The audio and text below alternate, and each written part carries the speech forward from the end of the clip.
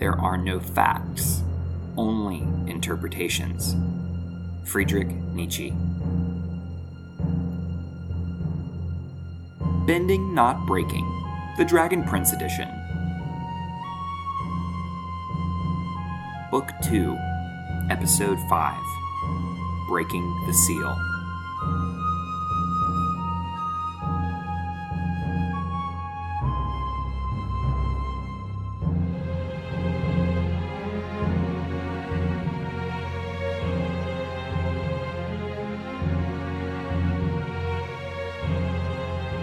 Welcome back to Bending Not Breaking. This is Ben Pruitt, your host, and I am so excited because today we are being blessed by the presence of a guest. And this guest has been with us before on The Dragon Prince, and he was gracious enough to come back and join us.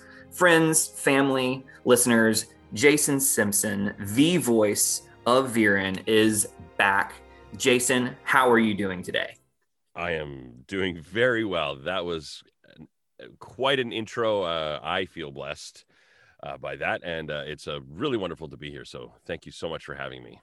Yeah, I'm so glad that we are able to make this structure work for the podcast. We're going between seasons of Korra, and then in the off time, as we set up for the next season, I'm able to do this. Mm-hmm. And it's just such a cool thing that we get to invest in the Dragon Prince because it is a phenomenal show. I mean, clearly we're spending a lot of time with it, right? Right. Well, cool. So tell me, give me one big life update since the last time our listeners have heard from you, which is like a year ago. So give me a big life update other than, COVID happening. Well, I mean, still working, which is great, working through COVID. I've got my home studio, so I work here. I do a lot of teaching. Dragon Prince is coming back, of course. So putting some time into that. The creators have been teasing stuff that they've been working on. So, I can't say anything about anything. Sure. But I can say that they are working on it, and I'm part of the they. And that's the things that people will be interested in. Otherwise, I'm really boring. Boring is fine. We are boring. All yeah. Right? We are human. Humans are boring. It's only the Instagram phenomena that pretends otherwise, right? That's exactly right. Yeah, that's exactly right. Yeah. For sure. So as far as updates go, some things I'm working on that I can't really talk about until they get released, but for sure. Yeah, still working. So I'm happy about that. And my kids are happy and healthy. So pretty much everything's good. That's awesome. I think my biggest life update is that I got a massive haircut. I had 4 pounds of hair via beard and hair and chopped it all off a week or two ago. It's a good looking head of hair though. So thank you. Enjoy it while you have it. You may have it the rest of your life, of course, but as a guy who thought he would and now don't, really embrace that hair. Well, that's a good perspective to take. And I think perspective, I want to lift that word up specifically because we're talking about perspective today as our lens. And I kind of want to lean on you for a little bit and get your what's some life perspective or a story about perspective from your life that you can kind of share with us so that we can learn a little bit more about what perspective is from your perspective. Well, when I teach a lot of voiceover. So I teach a lot of voiceover students, actors, people who are just starting. And I see the same sort of approach that I had when I was very, very young, being an actor, thinking, I grew up in a little tiny prairie town, basically, one province over, very small. But I wanted to be an actor. I knew that from a very early age, 6 to 9-ish. I knew that's when I knew I wanted to be an actor. And my thought was, I have to move to Hollywood. Yeah. Because that's where actors go. Mm-hmm. And I had no clue how to get there. And I remember being quite young thinking, there's no way I can do that. That's a dream. That's a pipe dream. Fast forward 30 plus years later, and I'm sort of living that dream I still have things I want to accomplish in my career, but I realized that once I put it in perspective, the hustle that I had to put in, it's not about that location that everyone looks at Hollywood. And that's where everything happens. But as I teach more, I hear people through the years going, "Well, I really got to get down to LA and I got to get my career going." And I hear that excitement, but I also see this angst in these new actors, and I think, listen, if this kid from the prairies can be here doing this, I'm on a hit show and I'm on an Emmy-winning hit cartoon, and I just live in a comfortable, quiet little suburb outside of Vancouver, and I have a family and I do my job, and I would love to be working more, but look what I'm doing. I'm so excited about that kind of stuff. Yeah. And I don't, I didn't have to go to Hollywood. And so I see that kind of skewed perspective because it just comes from some ignorance. But when in the nicest sense. So, I tell these people this, and they go, okay, so I can get to where I want to go from where I am. And absolutely you can. Doesn't mean you won't go there. Yeah. But it's all about the hustle and putting those things in perspective. That's really fascinating to hear that, because it sounds like from a very early age, there was this narrative that a lot of people buy into, that when you didn't have more information, you bought into it as well. Mm-hmm. And so it's interesting how our perspectives are limited by our information. Yeah. Right. And that's what I'm hearing from your story, is that when I have an incomplete narrative, when I have an incomplete set of information, my brain is going to complete the story based off the information that I have, which leads to this anxiety around having to move across the country to achieve what you want to achieve. Yeah. Move to a different country. Exactly. For for a lot of people, it's moving like across the world or to a different country, which is just, and not just that, but it's finger quotes Hollywood. Yes. And that's just that's the impossible dream. Yeah. Only certain people get to move to Hollywood and work. I've been to Hollywood many times, and it's no big deal. Yeah. In fact, when I'm there, it's lovely, but I can't wait to come home. Yeah, lovely is a strong word. I don't know that that's how I would describe it. Okay, you know what? Yeah, as soon as I said it, I thought, I'm just pandering to people who live there. Yeah, there's places in Hollywood that are lovely, folks. So, but otherwise, it's like, no, this is not a place I would want to live. Yeah, crowded and a lot of fakeness. And anyway, I'm generalizing, but yeah.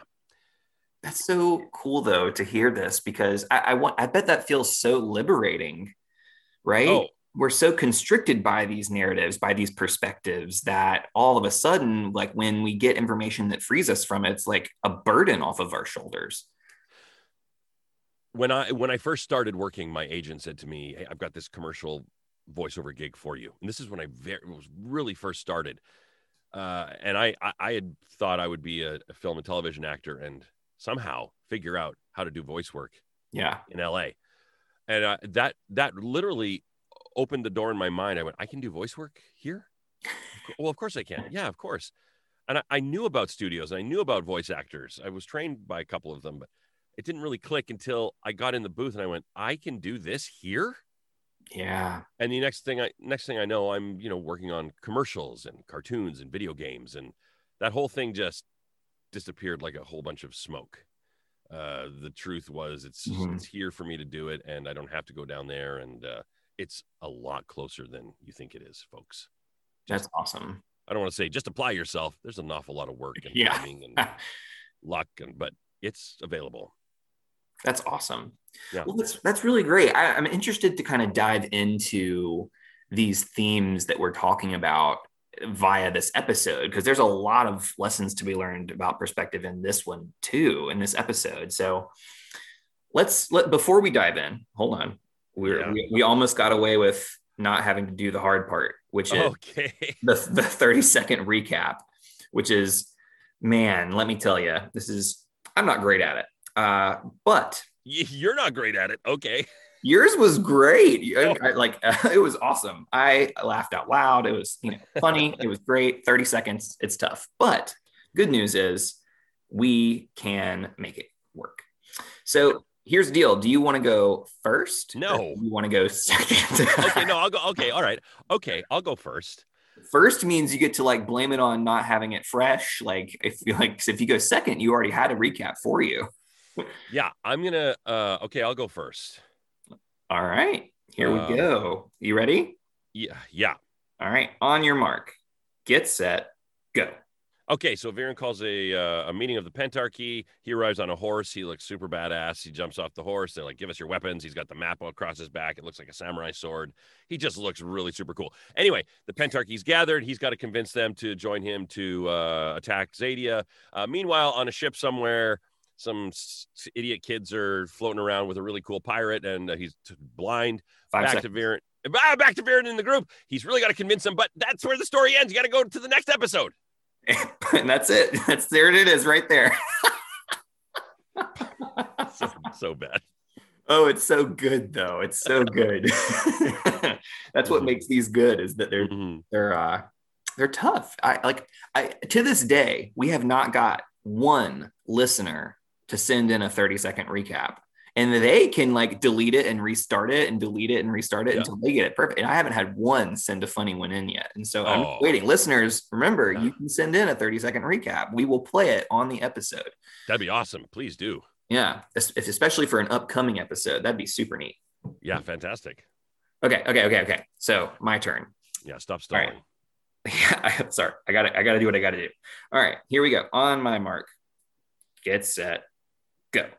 Okay, so Viren shares scary vision of Zadia to Pentarchy after getting his mansplaining butt kicked by Queen Anya, and then Callum broods and Ezra naps on a ship, and then Anya's convinced, and there's a flashback with Harrow and Sarai, and then the rulers of Durin seek help from Catullus, and then Harrow says yes, and then Viren's worried about resources, and Bate feels lonely and joins Callum, and then Viren researches Magma Titan, and then, Sarai, like, she's against killing it, and then Viren's like, no, he's kind of jealous of Sarai's 5 seconds. And then Callum's finally begins to break the seal of flashback, and the gang breaks metaphorical seal with the Titan.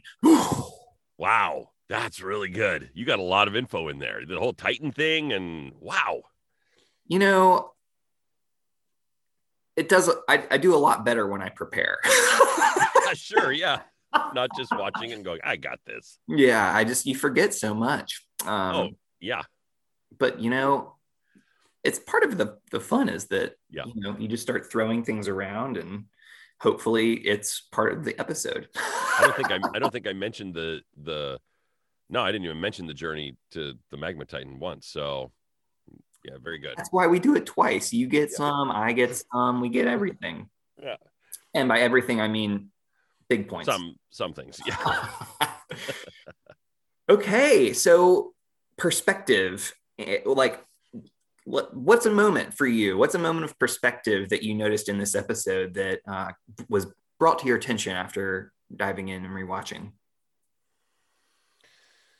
Well, I think part of this, I felt like it was cheating a little bit, having rewatched it after I'd seen everything today. Yeah. So it's hard to have a fresh perspective when I know what's going to happen. For sure. But hearing some of the lines, and I'm gonna defer to Viren a lot here, of course, because these are two of my favorite episodes that we recorded. I love the storytelling, and it does deal a lot with perspective and hindsight. And when we go forward to season 3, we go, oh, Viren talked about this. Yeah. So the perspective really is, some of my favorite lines are talking about, when he closed his eyes, I see fire raining down, death and destruction everywhere. I wrote that down. Dragons, and I think that he's telling a really big, fantastical story, and it's there to grip people, but that's prophecy. There's some truth there. So perspective, though, I struggled with, I don't know if it was perspective so much as putting this grand story, this epic adventure that they took to get the Magma Titan, and trying to boil it down to like the human effort and the human aspect of it when, they, can I spoil things? We're For at that season stage. 3, yeah, we do spoilers for sure. Yeah. Okay. So, just the fact that these three strong, beautiful human beings die in the effort to save, hundreds and hundreds of thousands. So does that put things in perspective for me? I guess it does. It's an old story. It's interesting how this being told alongside like what will be next episode in terms of perspective, like with Harrow's story alongside this, with in terms of Callum's letter that's coming. That's right. Yeah. With this, that whole like interplay is really interesting to get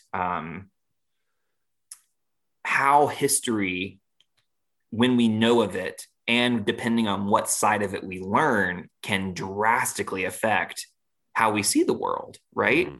And it's interesting because for the Pentarchy here, they are hearing this fantastical story of dragons and assassins and all these things. And 4 of them are like, sure, we'll do whatever.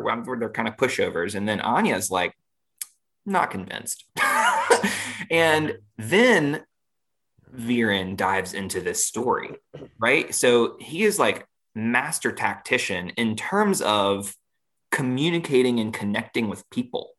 Right. And it's fascinating to watch because this tack didn't work. He is so adept that he can switch moves, take a left turn and say, let me tell you a story here because I want you to see it from my perspective.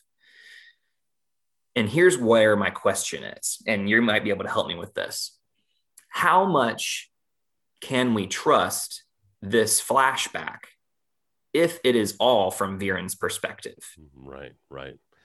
That's a very good question. I've been asked that more times than I can remember. Truthfully, it's is Viren telling the truth here? How I don't want to answer this with here's what actually happened. Yeah, here's no definitive answer. But how much can we trust? Going by what we know from Viren from seasons 1 up to the middle of season 2, versus what we know from middle of season 2 to end of season 3 right now. I think those are 2 different Virens to deal with. Yeah, but for sure. If we were just up to this point, there's some shady stuff going down with Viren. Right? There is. So I don't think the viewer can actually say, "Oh, this is all 100% truth." And what's so great is what I love is we can hear Sarai's last breath and Viren saying, "I was there." But you can't see it. That's what I'm saying. I'm just sitting here going like, yeah. But it sounds so intimate and heartbreaking. Yeah.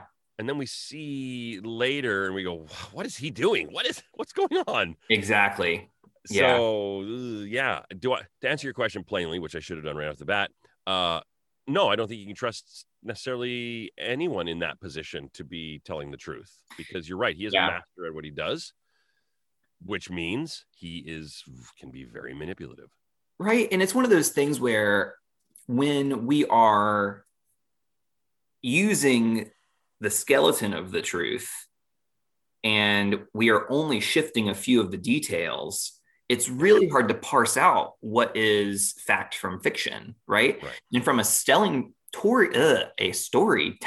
perspective, it's one of those things where my buddy Sunshine, who I co-host the Avatar portion of the podcast with, he is so good at hyperbolizing points for the sake of the story, where the story is like bare bones true, but he like just alters it enough to where it's like a really good story. And it's one of those things where like he does it without even thinking, because that's just that's the way he does things in order to kind of make it funnier or whatever the goal of the story is.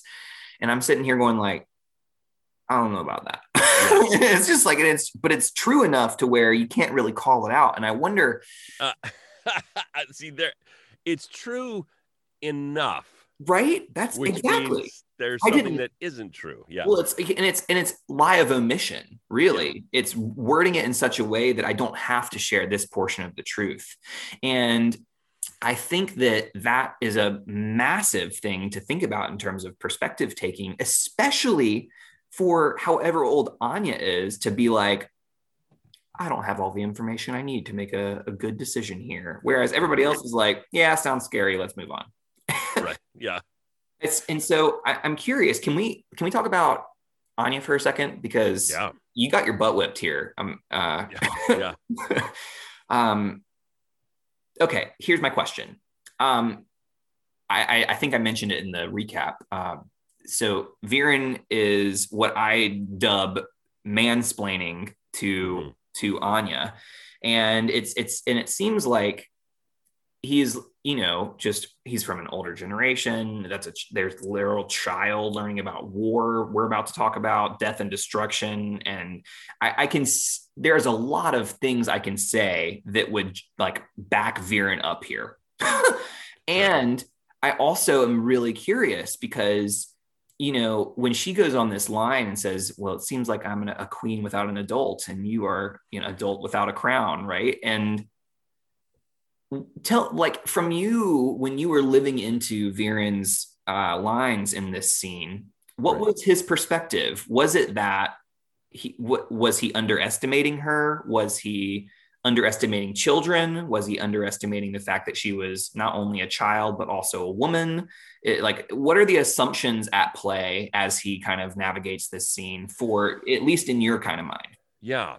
I always wanted to approach Viren as the smartest guy in the room, but he's not. He's not always the smartest guy. But it's very cool as the actor to go, yeah, my character is like really smart. He's the smart guy. Everyone thinks he's evil, but really he's got this plan. But he's not always the smartest guy in the room. He may think he is, though. Yeah. And I thought it was, this is very interesting because I thought we've got to be careful and not assume that everyone else, the other adults, the three other members they're not dummies. Sure. They're in the positions they're in for a certain reason. And, they've got history. They understand war, maybe war tactics. They understand, but at the same time, they hold Viren in a high regard because Katalis is what it is, and he is who he is. So they went with it, but she sees through that because she doesn't have all of that stuff, the years of that, and having children, watching them listen to me about things, they take that all in. They go, "Huh, yeah." But as they got older, they could become more discerning. And you can see your kids, you can see the wheels turning as they're thinking about what you said. So if you lie to them, or if I lie to them if I tell them in a joking way, I tell them a lie or something, or I try to be funny, and they're like, you're lying, Dad. You do this thing, or you make this face, or whatever it is. So I thought it was wonderful to see that she maybe doesn't see through what he's saying, because like you said, he's a tactician and he's trying to use hyperbole, and she kind of just sees that there's an untruth there somewhere, or she's not getting the whole story. Yeah. I have, like, you talking about this is lifting up something for me. I worked with kids, campers, and so ages like 5 all the way to 18 for quite a while, about 20 years now, and I guess 15 years. And anyway, that's beside the point. What I've come to realize is that when adults often will, preach values and then not follow them themselves. So there's preached values versus practiced values. And what that does is it really shapes perspective for children, because what they see is what they hear is different from what they see. And what I think what we're describing with Anya and with your children is where all of a sudden we're starting to have enough perspective to see the difference and see that people are saying that this is a good thing and not actually following through with it. And that's causing some cognitive dissonance. And the problem is, in our culture, it seems like it is always a problem when we are called out by a younger generation, because they're like saying, this isn't right. You said this. And then all of a sudden we're like, no, but here's this law that says otherwise, because we're, white men in power who are instituting laws for people. And all of a sudden there's a lot of controversy because people are being called out for not practicing what they are preaching. And it's just interesting to hear about how children have that unique perspective compared to older, like age, right? Wisdom is not always better. And sometimes it does manifest itself in a younger person. Just they say something, or they have there's a wisdom to something they say. I don't know if that's actually true. Is wisdom actually age-based? I don't know. Right? Do you have to have experience to be wise, or can you be an 8-year-old who says something, or a 12-year-old who says something, and everyone goes, "That's very wise." Even my 18-year-old doesn't know those words. Yeah, I think oftentimes we underestimate children, and that I think that comes to bite us in the butt a lot. Yeah, sure. Okay. So moving to this moment, and you already talked about this, like when I close my eyes, I see fire. I'm curious about this because the storytelling technique here, he could have just told this story, but instead he's like, here's also some like theater, or he's like using his magic to like give these visuals that are like, you see a picture of Rayla, in the daylight, and then you see these like shadow red-eyed elves that are like monstrous. And it's just interesting because it's that kind of perspective that really incites fear in other people. And so I'm curious, where is the line between when we start to believe the lies that we're telling? And I'm curious about Viren's perspective here. So when he closes his eyes and sees fire, is he actually seeing fire, and is he buying into this narrative that he's sharing and telling, or not? Or is this like masterfully aware that this is stretching? I think my personal opinion is that he knows what can happen. Yeah. He knows that perhaps their kingdom can be overtaken. I don't think he wakes up in a cold sweat seeing dragons raining down on them. But he knows that to paint that picture, people, everyone will be susceptible, because here's this very powerful dark mage who says, "I bring you warning. I've had visions. Yeah. Here's what it looks like." And there's dragons and there's elves and fire, and everyone goes, "Ah, this is what he sees. We better believe him." But I think inside it's okay. Next step of the plan. Interesting. Pull the curtain on this one and scare them. No, I don't think he legitimately sees what he said he sees, but it's certainly using it as a tactic. He knows that's going to happen. Yeah. If they're not careful, but it's one of those things where it's like, it's certainly possible, but the way, if we like, only by doing this can we counteract it, when really there are a lot of ways to potentially avoid that and so it's just interesting. Sure. When we believe there's only one way, or this is the best way, what we're willing to do to get other people on board. But I mean, what's more powerful? I'm pretty sure, guys, that if we're not careful, we're going to be overrun by elves and dragons will decimate us. Or I have had a vision. Dragons raining fire down on us. Elves attacking, cutting our throats, stealing our children. Well, honestly, the second one's going to affect people more. I'd say at large, right? But for me, one of the things I think about, like, what is more compelling in terms of getting a group of leaders who are not in actual danger at this point? What is more compelling in terms of a logical argument, right? Do I want to convince you by making you scared, or do I want you to buy into this without being scared, knowing that you'll be more committed later? That's my perspective, right? Yeah. And so I wonder if Viren would have been more successful and would have been able to convince Anya if he had gone about it by not trying to scare her into it, you know? Because I hear you that the mass populace is 100% gonna be more likely to act when you hear the raining fire and terrorism, spiel versus, hey, this is likely. We should prepare for this. But right? He did change tactics, though. True. Right? He had that whole face squeeze, and then you can see him thinking. He goes, "Can I tell you a story?" Yeah. It's like, let me exasperated, like.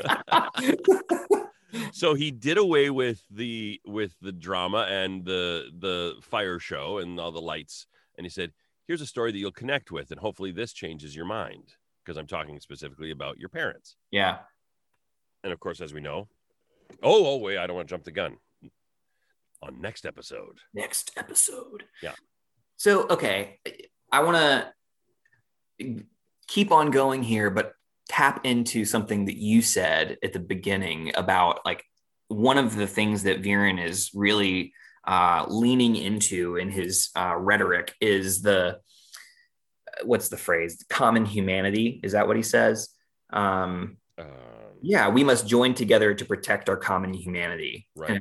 And this is the end of his speech. And what I find really interesting, that I want to compare this to Sarai in the flashback, is Viren sees the humanity in humans alone, whereas Sarai sees the humanity in this magma titan and in sentient beings. And she goes into this sparring match with Harrow and is saying, is it sentient? Does it think? Is it the last of its kind? And just goes on this series of questions that shows that she is thinking about what one might call humanity of this, quote, monster. And I find it interesting because when we start to see the humanity in non-human, all of a sudden, I wonder what happens to humanity. Like, how does our perspective shift when we start to value the humanity in things other than human? Does that make sense? Yes. What are your thoughts? Yeah, I don't know. I of course see that, and I have a great deal of, I don't know if you can have a great deal of respect for a cartoon character, but what Sarai represents, I certainly do. Absolutely.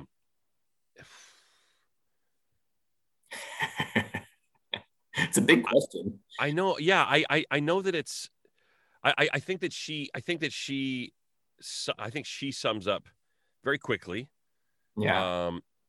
How we all should feel, and probably most people do.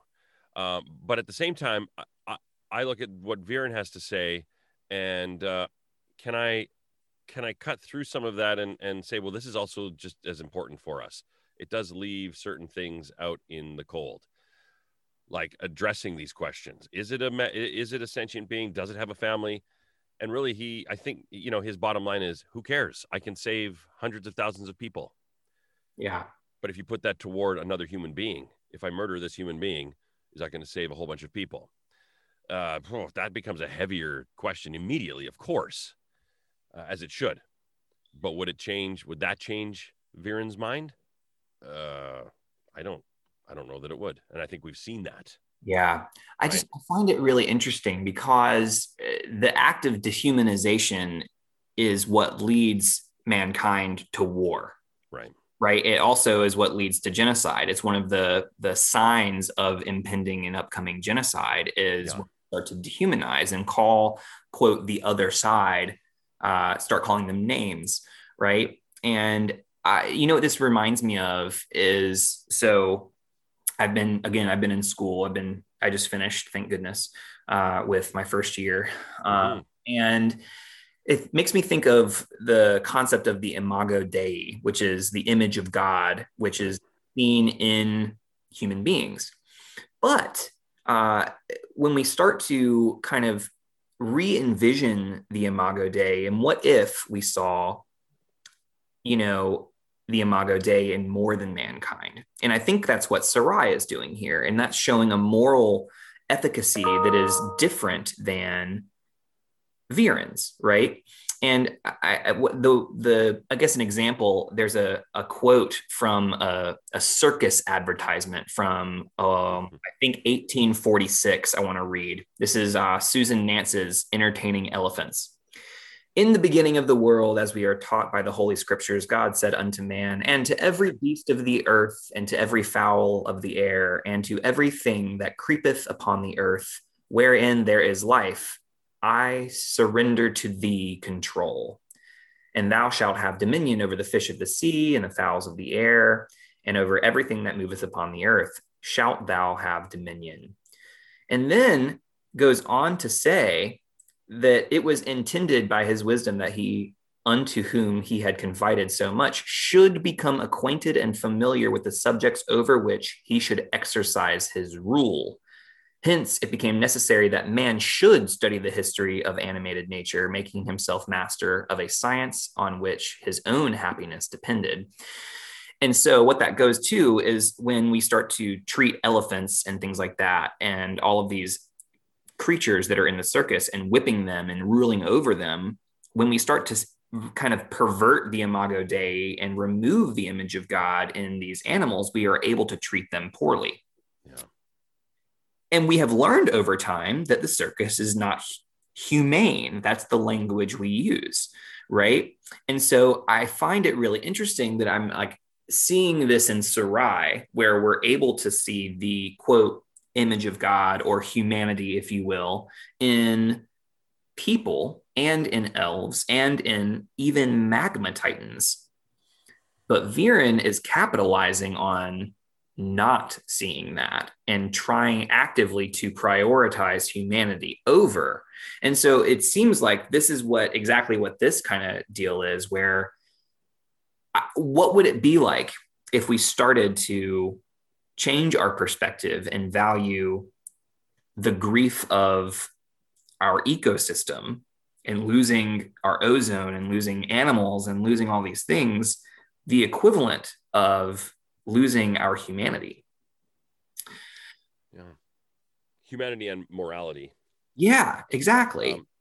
And one thing I find interesting is that we see this waffling, and maybe it's not a waffling, maybe it's a two sides of the same coin.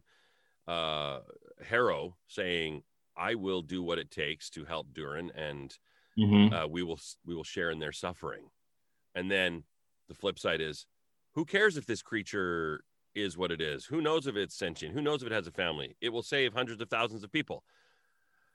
And it's like, where's the line? Where is that line? Yeah, it gets very blurry because Sarai's on one side and Viren's on the other, and Harrow just sort of, I don't want to say waffle is probably a bad word, but he's not very clear.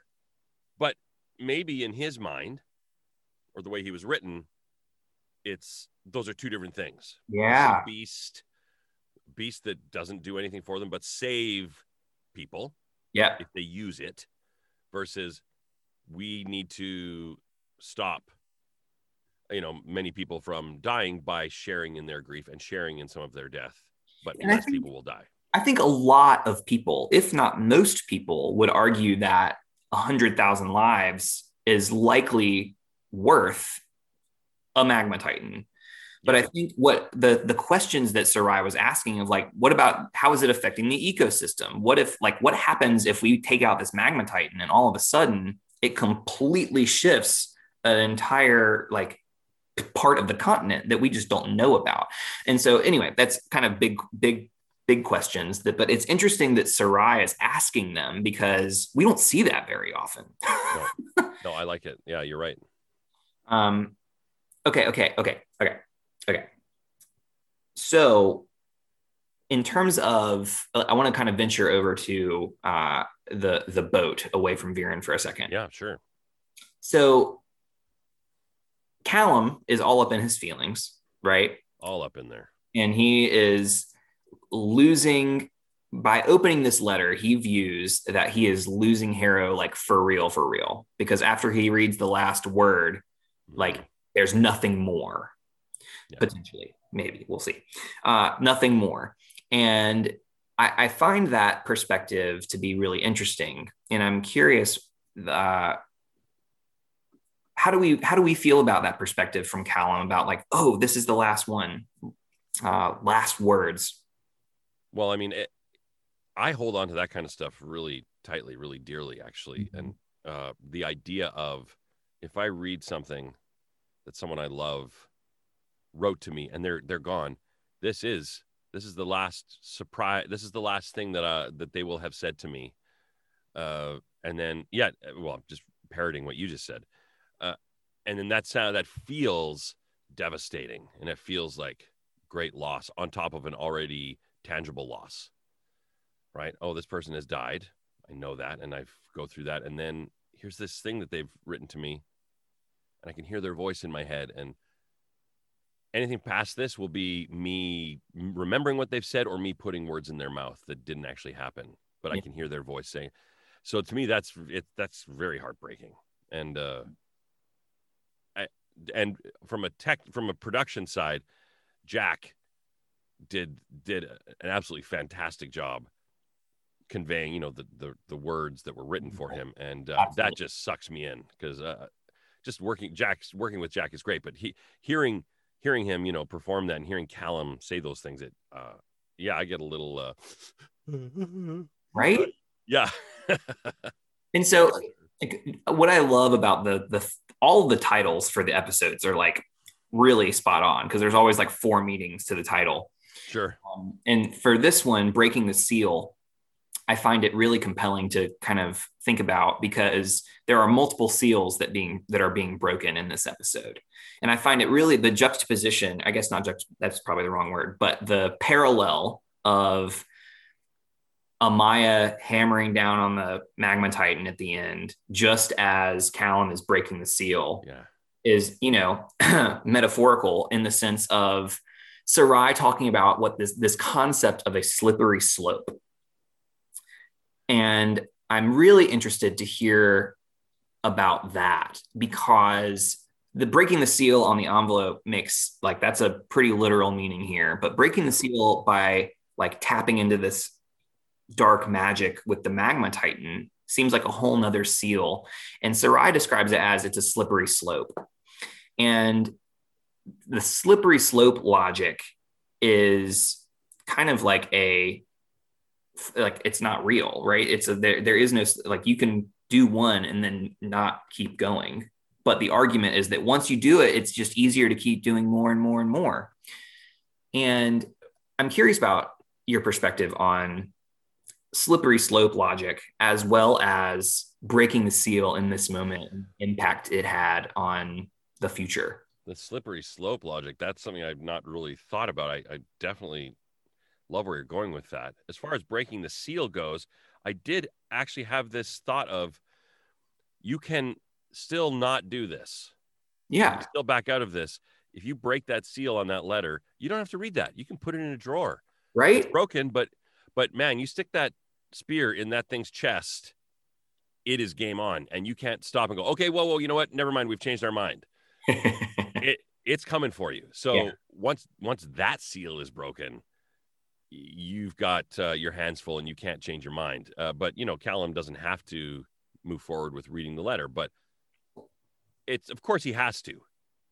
Yeah.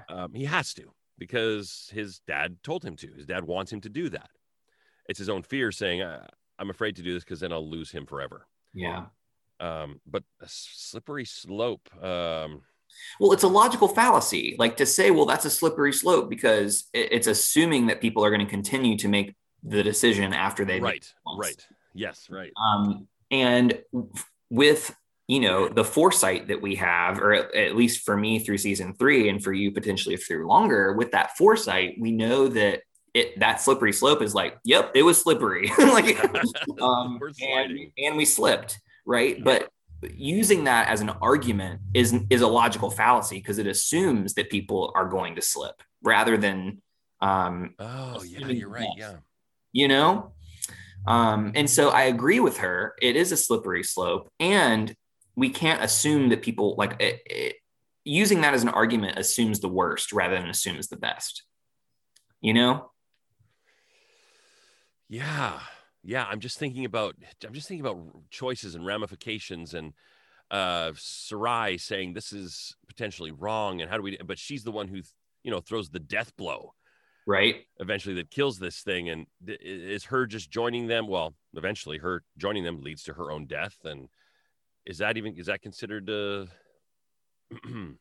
that's something different. But, wow, that is a deep thought. Right. Well, it's interesting because like logical fallacies are like we buy into them until we know what they are, Yes. right? Until we can understand why it's a logical fallacy. But Yeah. until then, we buy into it. And it's interesting to see how Viren weaves in like logical fallacies into his rhetoric on top of, being a masterful storyteller, but having these random like if we do, it's like creating false binaries, right? Saying, well, if you do this, then this is going to happen no matter what. So it's either you're with me or you're against me.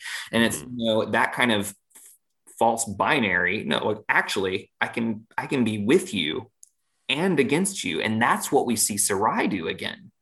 She does that with Harrow, right? And she says, hey, I disagree with you, but I'm still going to stand by you. Yeah. And it's just really beautiful because I think I'm so like bought into Sarai being like queen of awesome. Yes, me too. Me too. I love that line though. That is one of my favorite lines of the show. I've got a couple, but I also love that how that it not transcends, but it really shifts to this argument or belief that I've talked with so many people about over the years now, between Viren and Harrow's relationship, using dark magic and not to, maintain the security and the safety of their kingdom. I disagree with you, but we are side by side on this. And eventually we get to I am the king, you are a servant of the kingdom. And we get that butting of heads, and there's that power. It's not even a power shift. He is in power. Yeah. But that fact that, I disagree with what you want to do, but go ahead and do it because you know that it's going to work and I trust you, but I disagree with it. Yeah. And I think that's interesting to see that shift to Harrow and his wife. I find the metaphor for me that I've been thinking about and mulling over as I watched was comparing dark magic to fossil fuels in this of, like, oh, it's a slippery slope. Once we start doing this, then all of a sudden it's like we're never going to be able to stop. And what we're seeing is that no, there are other options. We have very viable options, but the problem is there's so much money wrapped up in fossil fuels that convincing people to change, or rather convincing corporations to change, is really difficult. And I wonder if that's the allure of capitalism, right? That is convincing. And so the metaphor of like dark magic being, the nebulous like lure of capitalism and social, cultural, like this is our only option. This is the option, when really it's like solar energy. It's like, and so it's just, I find it really interesting to kind of think about it from that perspective. Yeah.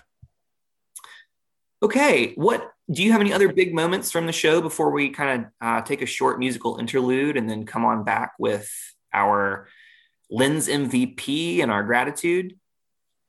Oh, there's so many things we could talk about, but no, let's move forward. Let's move forward. All right, you heard it, folks. We're going to take a short musical interlude, and we'll be back momentarily in your ears.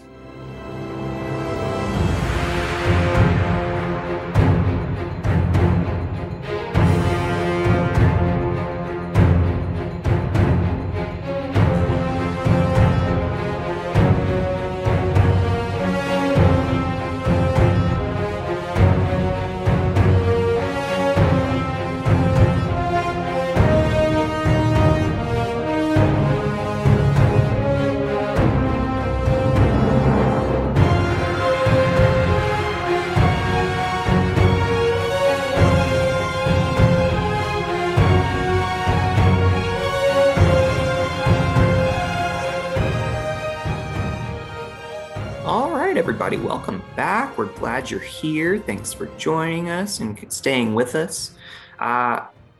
Jason is still with us, and we are moving into our Lens MVP. And this, remember, everybody, is the award we are nominating a character for. That means they did the lens best, which again today is perspective. So, Jason, Yes, Ben. who is your nominee for the Lens MVP and why?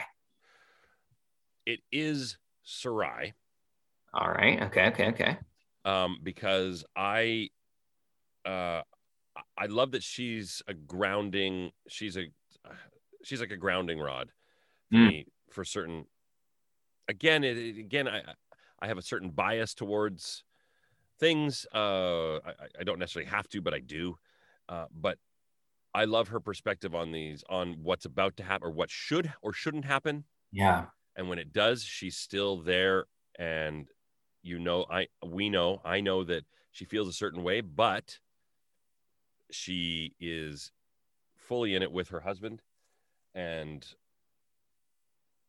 things change Yeah. quickly for them, but she is still engaged 100%. But we still know what her perspective is.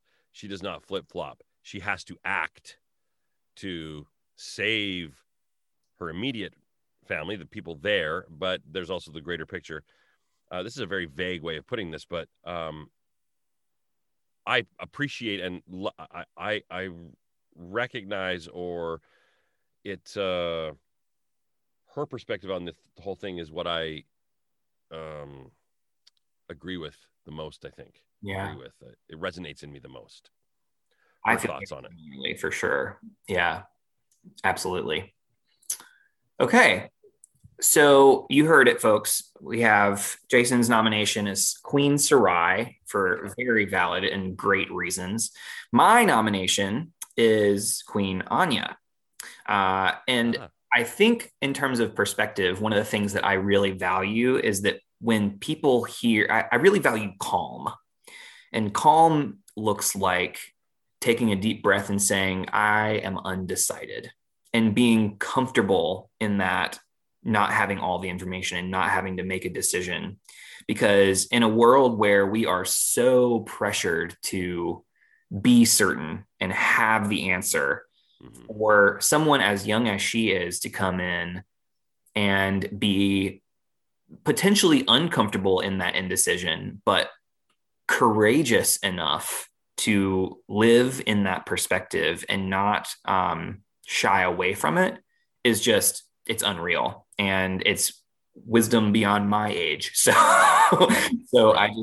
I'm nominating her for the Lens MVP because I think due to her age she wins over Sarai. That's all I'm saying. Okay. Yeah. Very good. Yeah. So in this episode, the day this episode releases, we're going to try and release a Twitter poll and say, who do you vote for among the nominees? And we're going to see who wins. Oh, that's And great. who made a better argument? Was it me or was it Jason? That's all I'm Oh, not based on the characters' choices, but on our arguments. Oh, wow. saying. I'm just trying to shift their perspective. Yeah, exactly. I want to win here. You are a far better orator and argumenter than I am. Yeah, debatable, but it's okay. Okay, which brings us to our final segment for this episode, which is gratitude. Gratitude, phenomenal attitude, but a better practice. So we want to practice this because it helps lift up some joy in us. We talked about joy earlier this season. I think, oh, that was last episode. We talked about joy. So joy is pretty great. And we know Yeah. it's gratitude. So, all right, Viren, Jason, either one, who are you most grateful for in this episode? Well, it has almost nothing to do with what we've been talking about, Totally but fine. maybe it does. I I I think I'm grateful for Harrow Mm, and just what he has to say to his son and the content of that. I mean, that's a deep. It's so deep and it's so there's so many levels. You are not my birth son, but I love you as though you were, and even though I'm now dead, oh, I want to. I need to impart upon you wisdom and love, especially love. Yeah. Wisdom he can read in a book, he can read on the paper, but to know that he needs Callum to know that he loves him very much. And man, again, I just go back to my own personal life. I always just want my kids, no matter what mistakes I make, I want my kids to always know that I love them. I want the best for them. So that that strikes a big chord in me. Yeah, we'll dive into that, a little sneak peek for next episode. I'm sure that we will dive into that little speech that he did I jump the gun there? Well, the speech is in next episode, but right. Grappling with the letter is like the fact that he left this letter is very good reason. Like all of those things are true.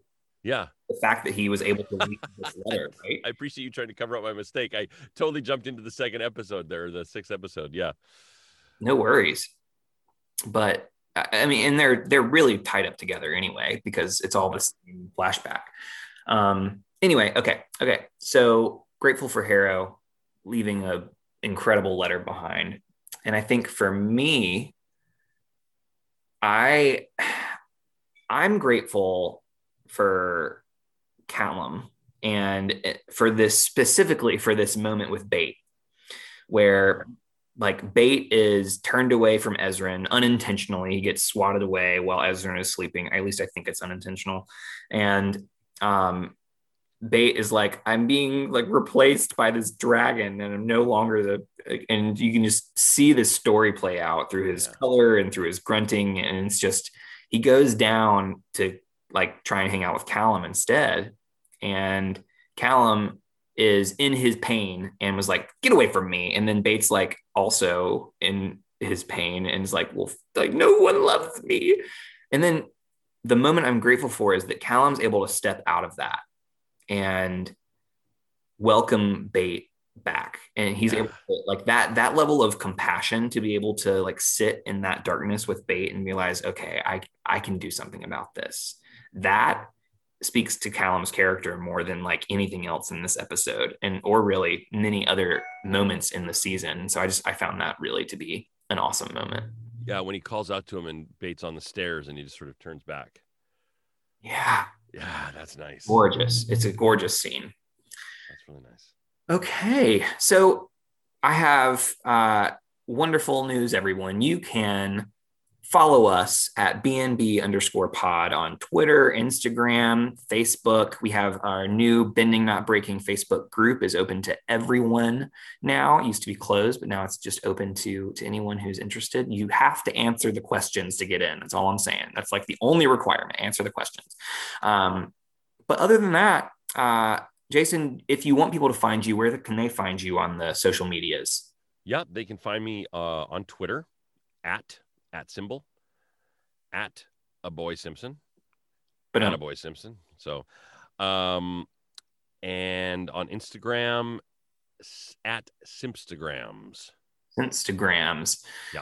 Excellent. So the other good news is that Jason has agreed to step in for this upcoming episode 2. So you'll hear his voice again next week because we wanted to really do due diligence to these 2 episodes, and they're his favorite in this season. So really exciting. In the series so far. Ooh, even better. Yeah. Well, this will be fun then. Well, everyone, we're glad you're here. Thanks for listening. And Jason. Yes. We'll see you next week. I can't wait. I'm going to sit here the entire week and wait. All right. Until next time, everybody, be well and do good.